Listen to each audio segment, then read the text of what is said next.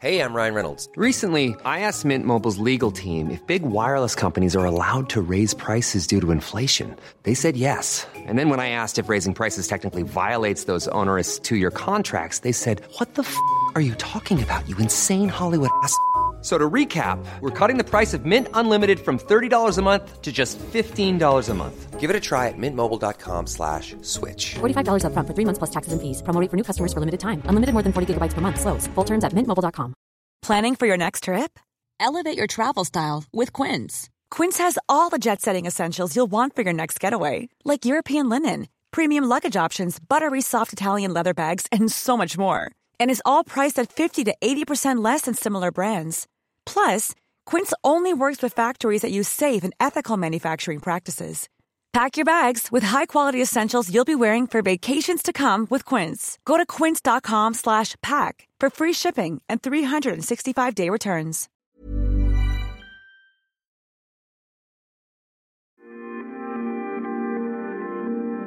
To some, it's justice long delayed. To others, it could end up as cultural vandalism. Restitution is the word of the moment. These looted goods are being repatriated to close the colonial chapter. Plinth's now standing symbolically empty. Museums are being forced to change with the times. Last week, a UK museum handed back objects looted by British soldiers in the 1890s. London's Horniman Museum is returning these 6 pieces and signing over the ownership of the 66 other so-called Benin bronzes. The Horniman Museum, last year's Museum of the Year, was the latest institution to relinquish objects obtained in contentious and sometimes violent circumstances. The University of Aberdeen became the first British institution to announce they would be returning the stolen head of Onoba. Cambridge University will follow suit. France gave back 26 pieces. Germany has recently signed an agreement to return more than 1,000 pieces, and the Smithsonian in the US returned 29 Benin bronzes. The bronzes were clearly the plunder of war. But once again last week, as it has recurrently over the years, items gained under much less clear circumstances were the subject of demands for their return from Britain's most internationally renowned museum. The Greek Prime Minister said there was some progress being made on a deal with Britain to reunite the Elgin marbles or the Parthenon sculptures in Greece, which could mean returning the marbles which are currently owned by the British Museum. Now, the chair of the British Museum has reportedly been holding secret talks over the possible return of the Elgin marbles. You're listening to Stories of Our Times from the Times and the Sunday Times. I'm David Aronovich. Today, the British Museum or Greece? Who should lose their marbles?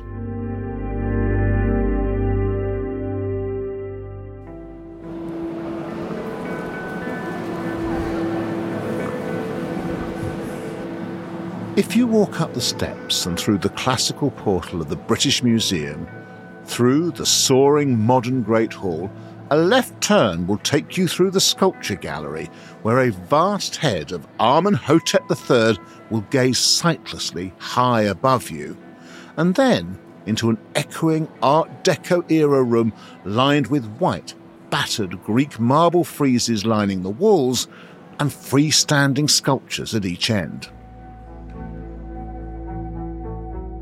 Nearly 2,500 years ago, these objects were made to adorn the Parthenon, the famed temple built on the top of the Acropolis, the most sacred part of ancient Athens, from where today you can look down over the city and out to the port of Piraeus and the sea. To a modern eye, the display, created in its current form in the late 1930s, might seem fairly conventional, perhaps even old-fashioned. But these are some of the great surviving artefacts of the ancient world, and ever since they landed on British shores over 200 years ago, long before modern debates about colonialism, these pieces have been at the centre of a great cultural argument. So how did the marbles end up being housed here, far away from where they were made? We've come to the British Museum to meet one of Britain's greatest scholars of the Greek and Roman world, who literally wrote the book on the Parthenon. She also happens to be a trustee of the museum. I'm Mary Beard and I'm a classicist. Mary, take us back to ancient Greece, please. What was the importance of the Parthenon to Athenians and to the Greek world more generally? And what was it actually used for? Let's start with what it was used for, because that's a bit easier than the importance. I mean, it's a temple of the goddess Athena the Virgin, which is what Parthenos and then Parthenon means. Temples weren't like churches or synagogues, right? Temples in the ancient world were where gods and goddesses lived. There might have been some sacrifices outside it, but it isn't a place of congregational worship. It's a storehouse and a home. It's a home for the goddess Athena, in part, but it's also a fantastic storehouse of treasure.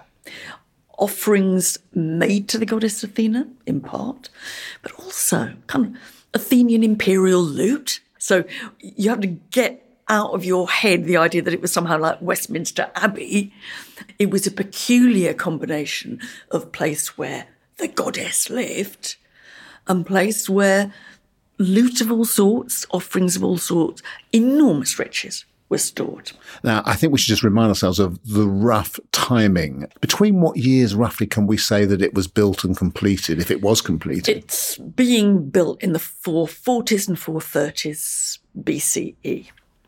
And it's built to replace earlier versions of temples of Athena that had been destroyed in the Persian invasion in 479 BCE. Now, when you say, what's its importance to Greece? Well, at the moment it's built, Greece isn't a nation in any sense. So they come together every now and then for the Olympic Games. Otherwise, a whole set of rival cities.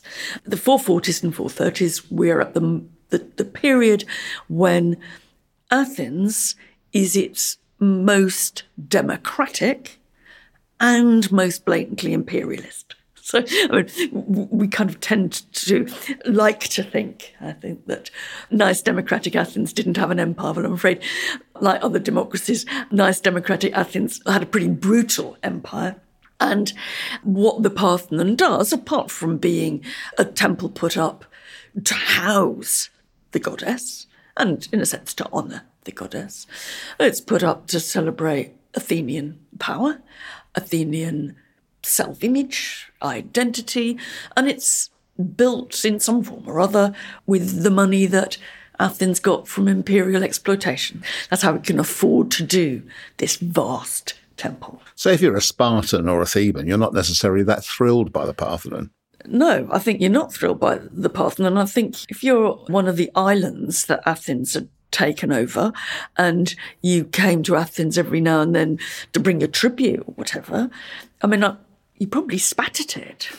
What for me is very interesting and I think makes the Parthenon a really exciting building is that right from the very beginning it was controversial. There hasn't been a moment since it was built in 2,500 years when people haven't been arguing about it because a lot's at stake in it. It is celebrating Athens, but it's celebrating it in a particular way, with a particular expenditure, in a way that people felt anxious about. And, it's gone on being controversial, proudly controversial forever. Can you tell us a bit about what was on it? Yes. The Parthenon isn't the biggest temple in the Greek world, but it is the most heavily and lavishly decorated with sculpture of any temple. Both its end gables, its pediments, show scenes looking down from either end, scenes from the life of Athena. Around the outer edge, the very outer edge, you've got a series of what's called metopes, they're kind of panels which go along the roofline almost. And what these show are conflicts between Greekness, Athenianness, civilization, and foreignness and barbarity. Today, the most famous bit of the Parthenon is a bit which was next to invisible and is never mentioned in any ancient description, because it's the continuous frieze which goes round also at an upper level around the internal room of the Parthenon, but facing out, is the most extraordinary procession. People constantly, I think rightly, are amazed at the way that within a kind of set of relief sculptures, which are only a few centimetres thick, you can show horses lining up, one behind the other, men sitting on them. They look, it is a wonderful encapsulation of what you can do as a Greek sculptor at that time. Because they look so deep. They look so deep, you get 6 or 7 hoofs in a row, and it's all within a few centimetres. Brilliant. I mean, it is utterly brilliant. We've been referring to them as the Parthenon marbles, but of course, when I was a kid, they were called the Elgin marbles.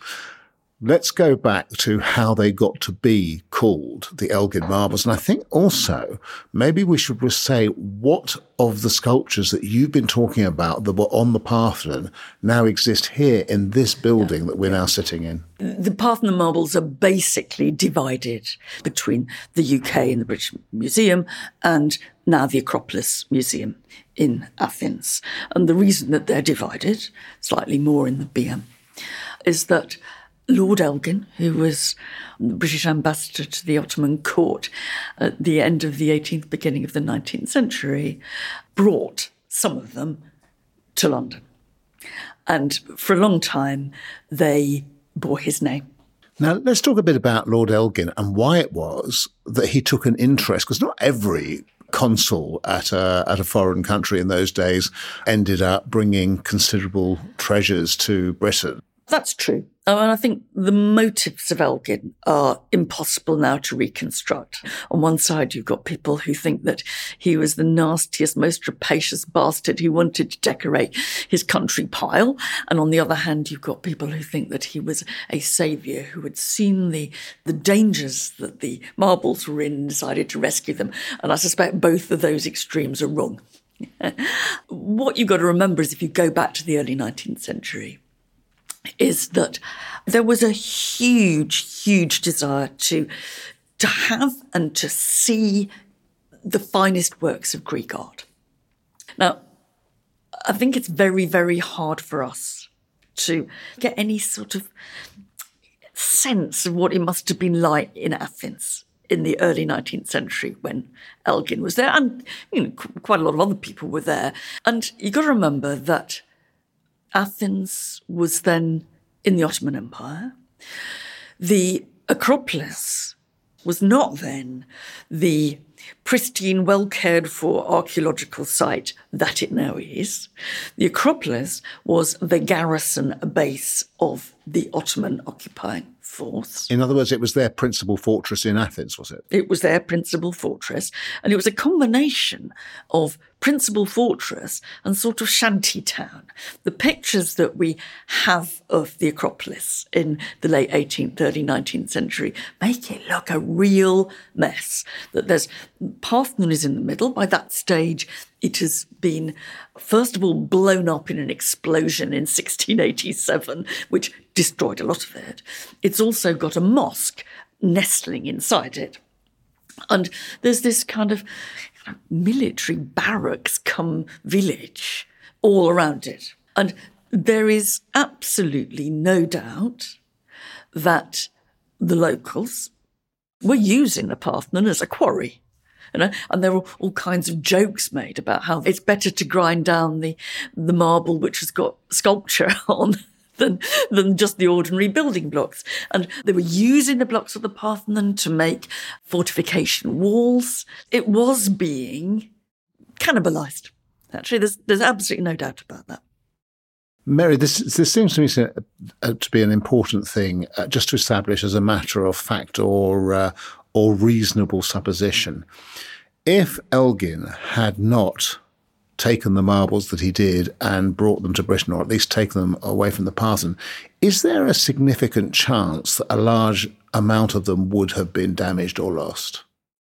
We can only guess that. This is rewriting history. If you say, carefully phrased, was there a significant chance that a large part of them would have been damaged or lost? I think the answer to that is yes. One of the big problems is that Elgin does get some permission from the Ottoman authorities.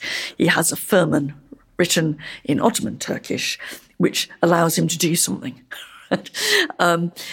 The difficulty is the original document has been lost, and we only have it in an Italian translation, and we don't know how accurate the Italian translation is, etc., etc. I know, but there doesn't seem much point in making an inaccurate Italian translation, is there? You try looking at translations of documents the world over, right? And I can tell you wouldn't be so optimistic. Right. I'm not sure they're intending to make an inaccurate translation, but that's different. Yeah. It is clear that Elgin had permission to draw, to make casts, and to remove statues that were not on the building. Essentially, that had fallen off the building. Fallen off the building, we'd taken down from the building or whatever. What is much more contentious is that it's clear that he took some pieces from the building and partly had to dismantle bits of the building in order to do that. And it has long been debated whether in that he exceeded his remit or whether that was fine, right? Not only did he do that, he did what was quite common at the time when people were bringing very, very heavy bits of marble back to Northern Europe, is that he sawed off the back. I mean, it's the kind of thing which happens in some of the early days of archaeology, but it certainly doesn't happen a little bit later on and becomes anathema. No.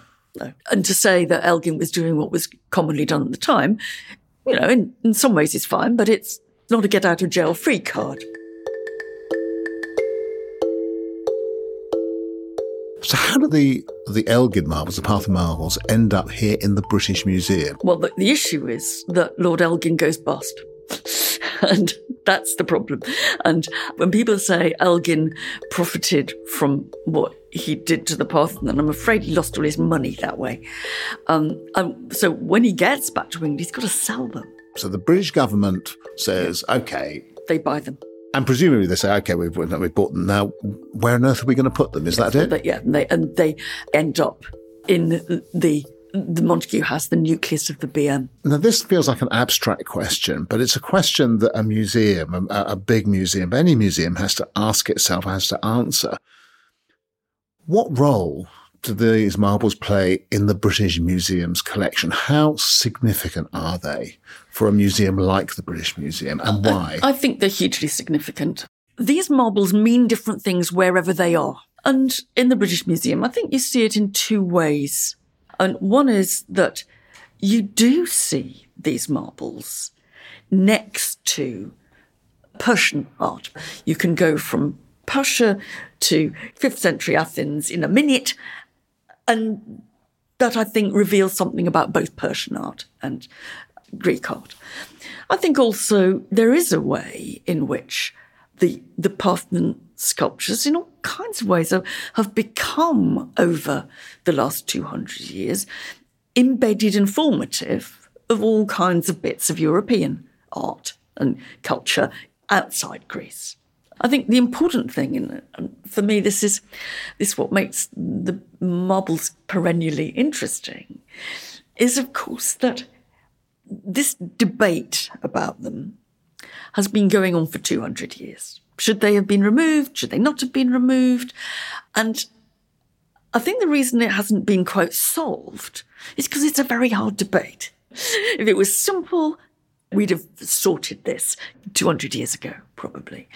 And it's because we don't quite know how to understand what you do with a work of art that engages so intensely with different bits of European culture.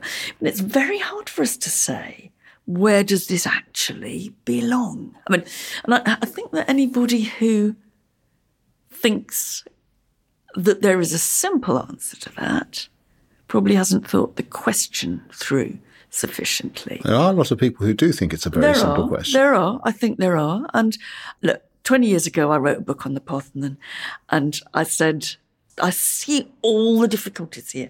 I see good arguments on both sides of this question. I see bad arguments on both sides. And the more I've worked on it, the more I've sat on the fence. I ended up, with a big line across my bum, because I think that it represents one of the big problems of cultural heritage, which is who owns things, where do they belong, who has a right to see them. Now, if I had an answer to this, David, I would tell you. I'm an academic, and I don't have to have an answer. What I can do is I can show you the complexity of it.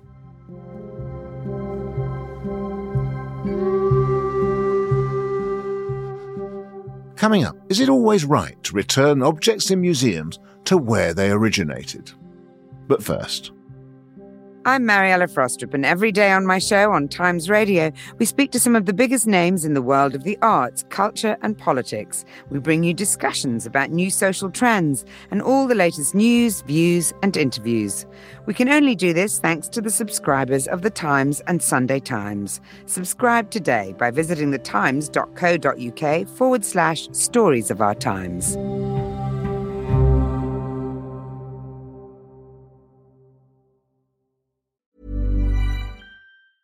It's that time of the year.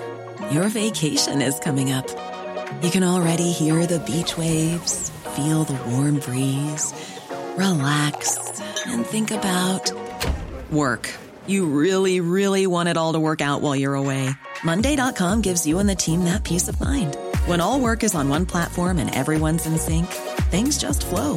Wherever you are, tap the banner to go to Monday.com. Hey, I'm Ryan Reynolds. Recently, I asked Mint Mobile's legal team if big wireless companies are allowed to raise prices due to inflation. They said yes. And then when I asked if raising prices technically violates those onerous 2-year contracts, they said, "What the f*** are you talking about, you insane Hollywood ass?" So to recap, we're cutting the price of Mint Unlimited from $30 a month to just $15 a month. Give it a try at mintmobile.com/switch. $45 up front for 3 months plus taxes and fees. Promo rate for new customers for limited time. Unlimited more than 40 gigabytes per month. Slows full terms at mintmobile.com. Hey, it's Danny Pellegrino from Everything Iconic.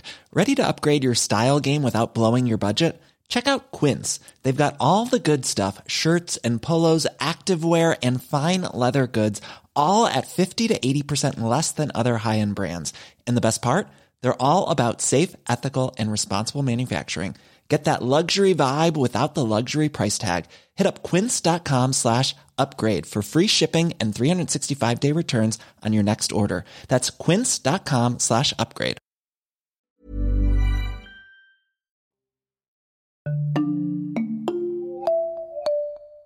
I'm David Sanderson. I'm the arts correspondent of The Times and have been for the last 5-6 years. And it's a great job. One is able to explore the cultural world to the nth degree. And so I have a responsibility to cover the country's great art museums. I cover theatre, literature, dance, music, film, and a bit of TV and, of course, heritage. David, when you finish with your job, can I have it?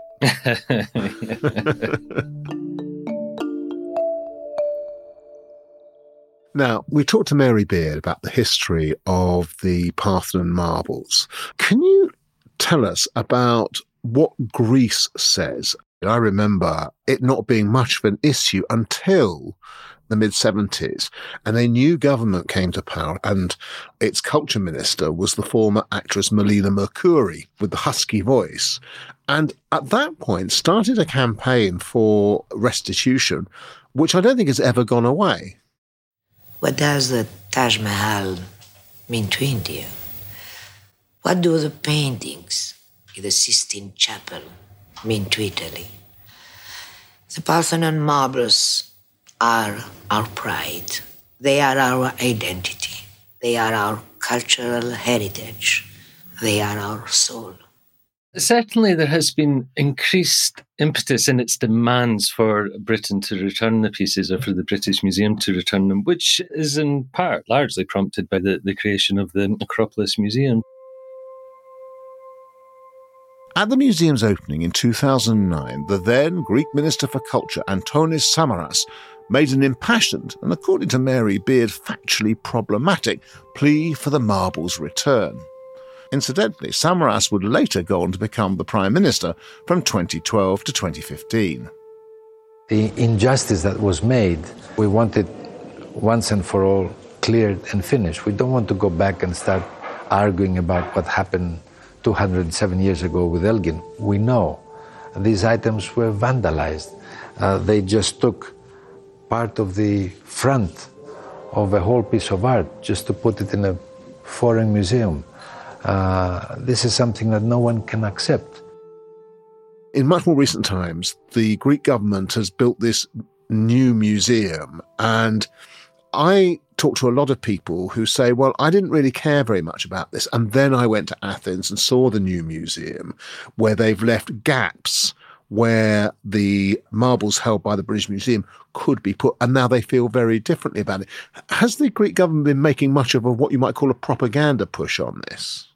Absolutely, and it goes beyond the government. There are individual industrialists that are putting a lot of money into try and persuade journalists of the merits of writing about this, and more importantly, of the merits of them being returned to Greece. So there is certainly private money going into it, and there is a lot of political capital being used by the Greek government. The Greek Prime Minister is with us here. Yes, Kyriakos Mitsotakis. Thanks for having me. They're here because they were stolen by Lord Elgin. That's debated, stolen or legal. But in the end... But at the end of the day, this is not a legal argument. I will be making my case to the British Prime Minister. Indeed, I have received an invite to visit the Acropolis Museum, courtesy of the Greek state, along with a handful of other British journalists.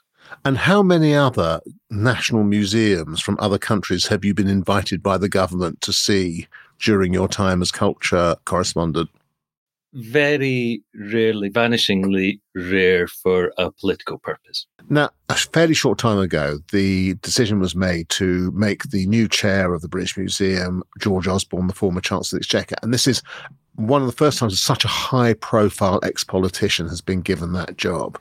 And so people have been examining what he said with more than usual care when it comes to the marbles. What do you understand him to have been saying about them? Yeah, I get the feeling that he does not want to be the chairman of the museum who begins what some people say, perhaps pejoratively, would be the dismantling of the collection. I suspect that his favoured option would be a long-term loan of some sort. I think there's a deal to be done where we can tell both stories in Athens and in London. So that might mean you would move some of them to Greece at least for a while, and then they would come back to London. Is that the kind of thing? That kind of arrangement, I think. I just cannot see this passing the Greeks. If any of these marbles are lent to Athens, then I don't think they would be returning. Now, in the past, there has been recourse to a legal argument, hasn't there, about whether or not such a return is possible? Yes. For years, this is, well, it's driven me slightly crazy. The British Museum has, up until very recently, always said, no, it's the responsibility of the government. But at the same time, the government says it's entirely the responsibility of the trustees. Do you think it's a political fact that the British Museum couldn't do such a thing realistically without the agreement of the British government and the British Parliament? Yes, I think that is a fact, yeah.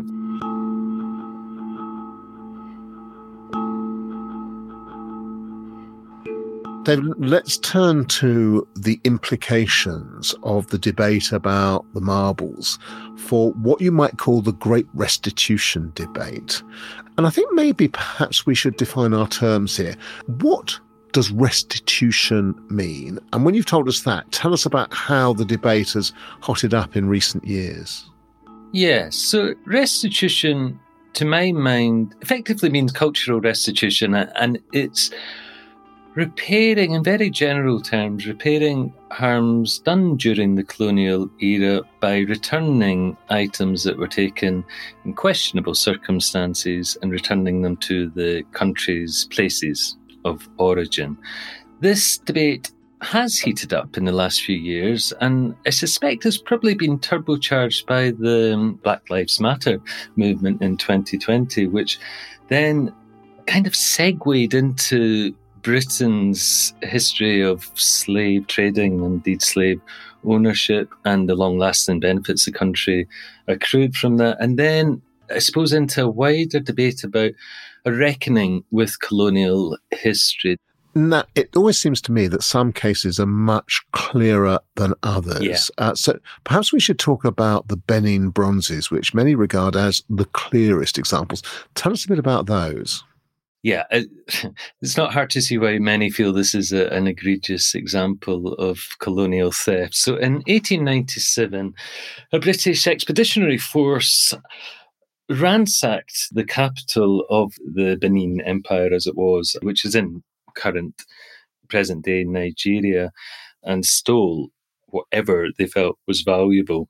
These stunning objects, which are cast from bronze and brass, and there were plaques, there were various regalia, there were animal and human figurines, etc. And taking them was compared by a Nigerian politician to yanking off the pages of our history.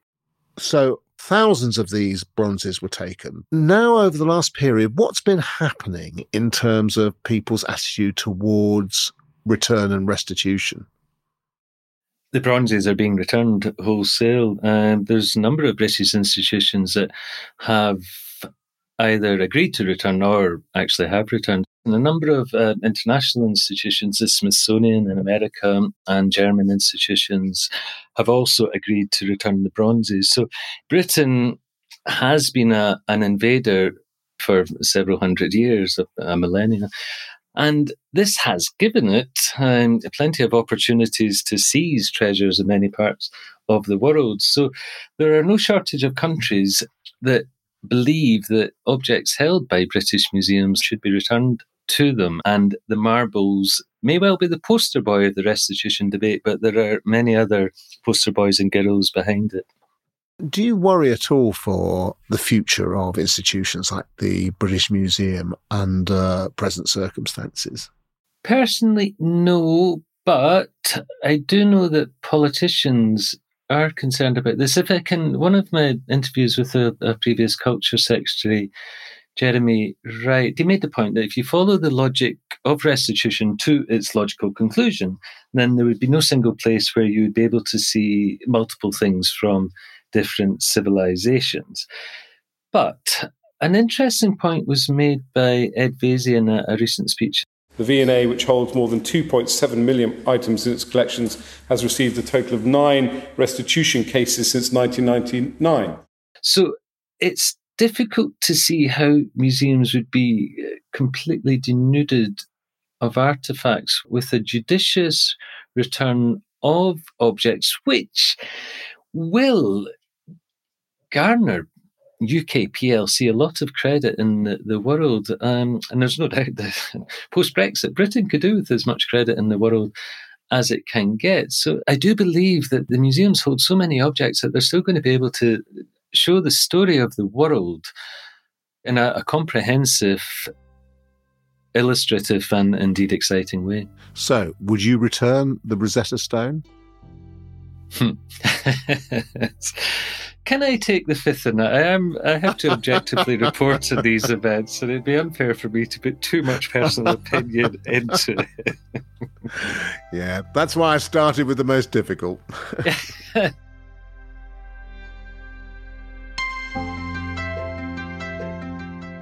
For now, the Parthenon sculptures will remain in the British Museum, who say they will loan the sculptures to those who wish to display them to the public around the world, providing they will look after them and return them.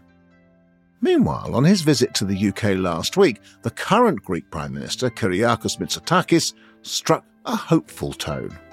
We've seen progress. I don't want to speak publicly about the discussions that we have had, but I think there is a better sense of understanding that maybe a win-win solution can be found. I do sense the momentum. I know that British public opinion, I think, is supportive of the idea. A Greek newspaper has reported that the chairman of the British Museum has been holding talks with the Greek Prime Minister. An agreement to return the sculptures to Greece is at an advanced stage, according to the Tenea newspaper. A British Museum spokesperson said, "The British Museum has publicly called for a new Parthenon partnership with Greece and will talk to anyone, including the Greek government, about how to take that forward. We operate within the law and we're not going to dismantle our great collection as it tells a unique story of our common humanity. But we are seeking new, positive, long-term partnerships with countries and communities around the world. And that, of course, includes Greece."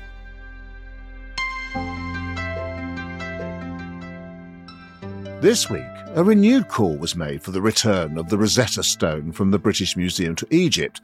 So whatever happens to the marbles, restitution will continue to be on the agenda for the boards of Britain's great institutions, who are already involved in a wider debate over the role of the museum in the modern world. Questions that have occupied Mary Beard, herself a trustee of the British Museum. I'm happy to say, and this is not just company PR, I think that the museum is actively asking precisely those questions. I don't think you expected to have an answer to this. I mean, the museum in general, I don't mean the British Museum, it is a peculiarly kind of Enlightenment institution. And what do we think it does now? Do we think objects should all be where they were made? And I don't think we do think that, actually.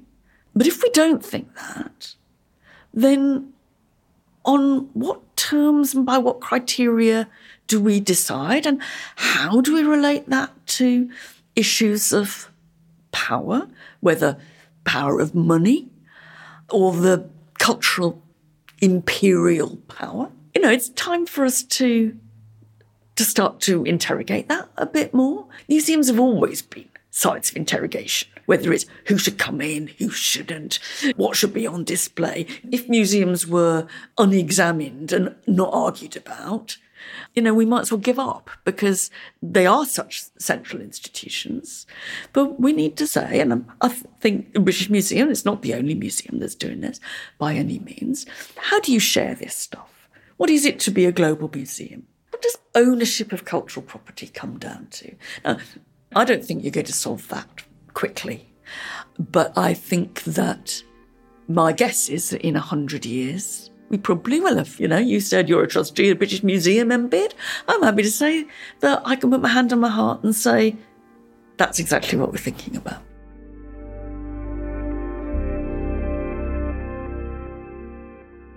You've been listening to Stories of Our Times, a podcast brought to you thanks to subscribers of The Times and The Sunday Times, with me, David Aronovich, and my guests, classicist Dame Mary Beard and arts correspondent for The Times, David Sanderson. Thanks also to the British Museum. You can find all of David's work at thetimes.co.uk or in print. We'll also be releasing a bonus episode with more from Mary's interview in the coming weeks, so keep an eye out for it in your podcast feed. The producer was Sam Chantarasak, the executive producer is Kate Ford, and sound design was by Tom Birchall. See you tomorrow.